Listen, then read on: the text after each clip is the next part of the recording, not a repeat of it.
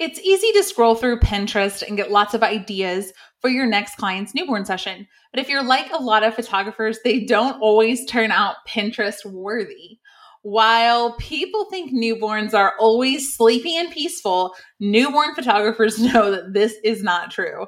The trick to being a great newborn photographer is knowing how to handle newborns that aren't sleeping for the entire session, but also how to get them to sleep when you need them to. The tips in this episode will help you achieve classic portraits for your clients without the stress of crying babies. Welcome to the From Better Half to Boss podcast. I'm Tavia Redburn, and on this show, I share how I retired my husband from his 9-to-5 with my birth photography business, all while homeschooling my 3 kids. If you have a passion, there is a reason. It's because you were made to follow that passion. It's your time to go from better half to boss.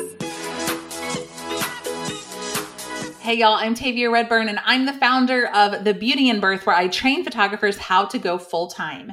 Today in this Quick Tip Tuesday episode, I'm going to share 10 things that all photographers should know about shooting newborn sessions. And after a decade of photographing hundreds of newborns in the studio and on location, I've learned a thing or two about what can make or break the session.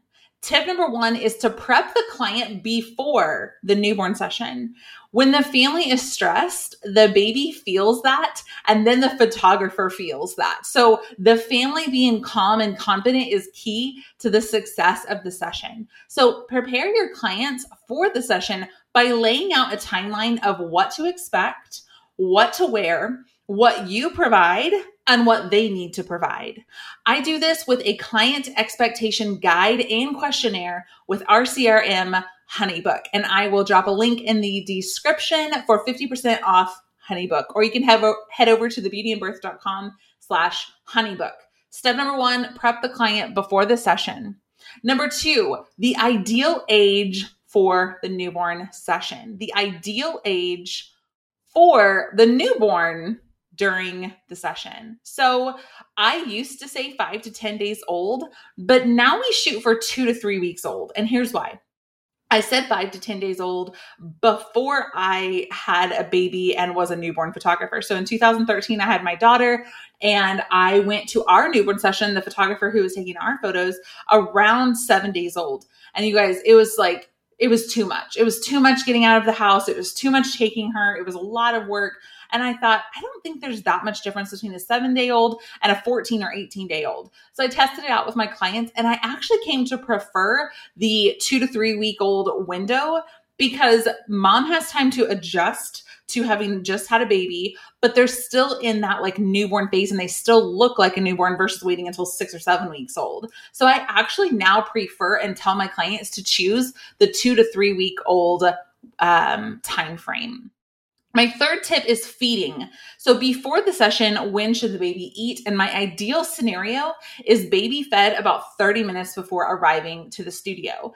Does it always happen that way? No, but that's what I encourage my clients to do if they can. If they're traveling from really far away, that doesn't always happen. Depending on how their morning went, it doesn't always happen. But my ideal scenario is baby fed a full feeding 30 minutes before arriving to the studio so that we can take baby out of the carrier and get to work. The fourth tip is to keep it warm in the studio or wherever you're photographing the session. And yes, you're going to sweat. If it's not hot enough if I'm not sweating. That's what I always tell my clients. However, I used to be dripping sweat instantly, and now we keep the studio at about 72 to 75 degrees. So it's like warm, but it's not hot. And so I know depending on like how cool or warm you keep your house, that might sound like kind of cold, but we also use a heating pad under our layers of blankets so that the blankets the baby is laying on are also warm so that we don't have to be quite so dripping sweat hot, but I do still always sweat. The fifth tip is they don't have to sleep the whole time. The baby does not have to sleep the whole time. We work so hard to get those babies to sleep, but parents often love the images with their eyes wide open. So my ideal session has a mix of both eyes open and eyes closed. Of course, it doesn't always happen that way, but I used to fight really hard to get the baby to sleep, and now we just roll with it. If the baby's open, we just roll with it. Tip number 6 is they don't have to be naked the whole time, and they actually sleep better when they're not.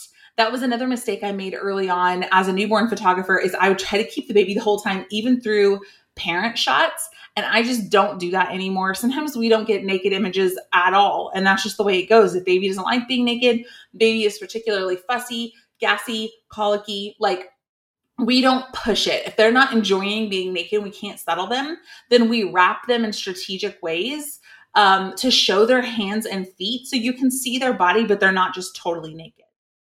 Tip number 7 is you need a session flow before your session. This is so important because if you're sitting there with a baby who's asleep, you've probably got about 30 to 45 minutes before that baby's going to wake up, depending on how deep of a sleep they're in. And so if you don't know exactly what you're going to do, you really will start to waste a lot of time trying to perfect a pose or trying to think about what you want to do next. We have our flow all situated and ready to go. And we, of course, alter it depending on like what's going on with this particular family, but we have a session flow in our brains ready to go. Our newborn sessions literally used to be like 4 hours, literally 4 hours. Parents do not want that. I do not want that. The baby does not want that. Like now, because of the session flow we have set up, we're getting done with newborns in 60 to 90 minutes with a full like awesome gallery of baby alone and family and siblings. Okay, tip number 8 is to pay attention to what the baby likes and what the baby doesn't like. And they're all different. Some babies like to be on their tummies. Some like to be on their backs. Some like to be upright. Some like their hands by their faces. Some like pacifiers. Some don't. Like all babies kind of have different preferences. So really pay attention to like in what position do they feel settled and what position do they seem fussy. And that takes kind of pausing for a second, watching baby and paying attention to what you're doing. Tip number 9 is get an assistant who knows your session flow.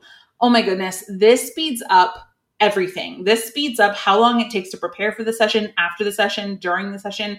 Like having a really amazing assistant is one of the ways we're able to do newborn sessions, like really great, solid newborn sessions in 60 to 90 minutes, because my assistant is like my right hand. She knows what I'm thinking before I even say it. It really, really helps speed up the process. So like while I'm finishing up something, she is going and getting ready for the next thing or telling the family what's coming next or getting big sister ready, those kinds of things. Tip number 5, keep a bottle and pacifier nearby. This is something we ask all parents to bring. Parents will often say like, oh, they don't take a bottle, they don't take a pacifier. We ask them to bring it anyway, because sometimes they'll take it from us. Oftentimes they'll take it from us. So we say, even if they don't take one normally, are you okay with this one time bringing it just to see if it can help? Whew. Okay, this was Quick Tip Tuesday, so I was trying to say those quickly. Hopefully you got some value from those 10 super like quick, easy things that you can start to implement into your newborn sessions and things that you should know about photographing newborns. And if you're enjoying the show, make sure to hit subscribe wherever you're listening, because that's the only way you're going to get access to these Quick Tip Tuesday episodes. Thank you so much for being here, and I'll see you next time.